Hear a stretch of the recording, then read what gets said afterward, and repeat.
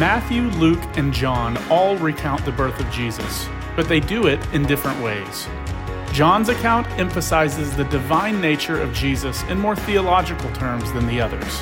Today, we focus on his description of Jesus as the Word that became flesh.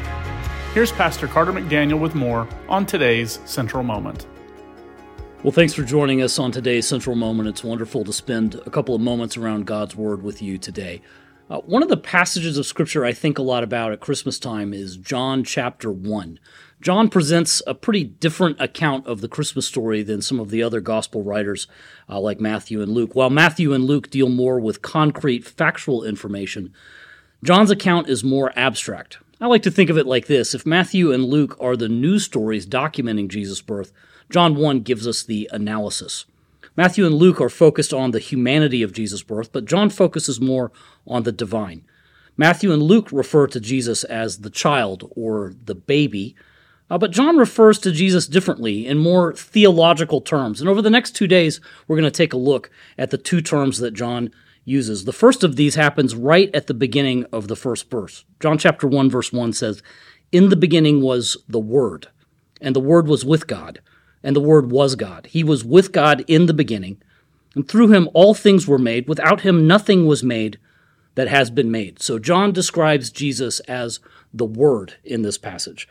The Greek word here is logos, and that literally translates as the Word. It means imprinted information.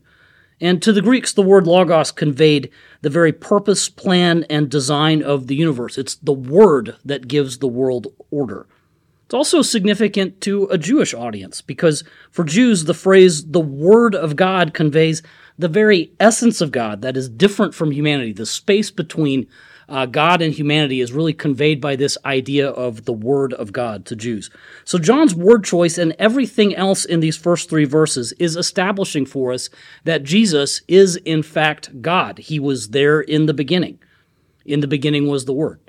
But he wasn't just there, he was with God at the beginning. And he wasn't just with God, he was God. And the idea that nothing was made without him really implies that Jesus himself wasn't made. He was always there the entire time, existing as part of the Godhead.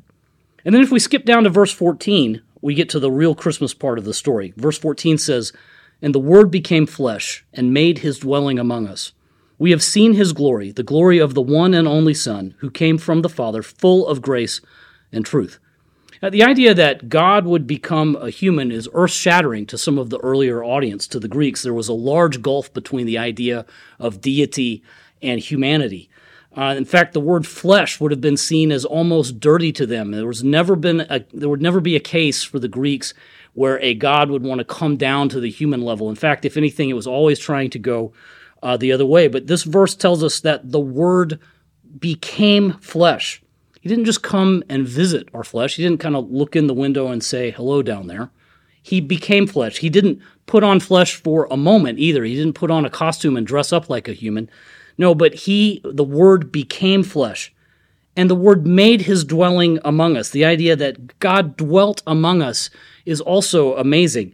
God didn't just look in. He came down and got down where we lived. I like the way Eugene Peterson translates this in the Message version. He says, "The Word became flesh and blood and moved into the neighborhood." He didn't sit on some perch and look in. He came right where we are. But in the process of that, he didn't lose any of his godness. He still was the Word. The Word didn't stop being the Word and become flesh. The Word became flesh at the same time.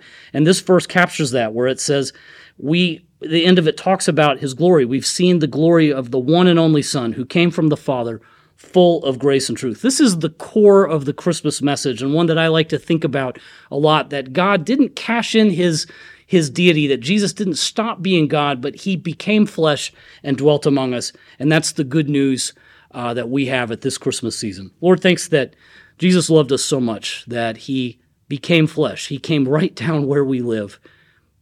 He met us right where we're at, got down in the mess with us, and dwelt among us. And Lord, thank you for the promise that is and what that means to us. Thank you that we can hold on to that today. We celebrate that at Christmas, and we praise you for that. In Jesus' name, amen.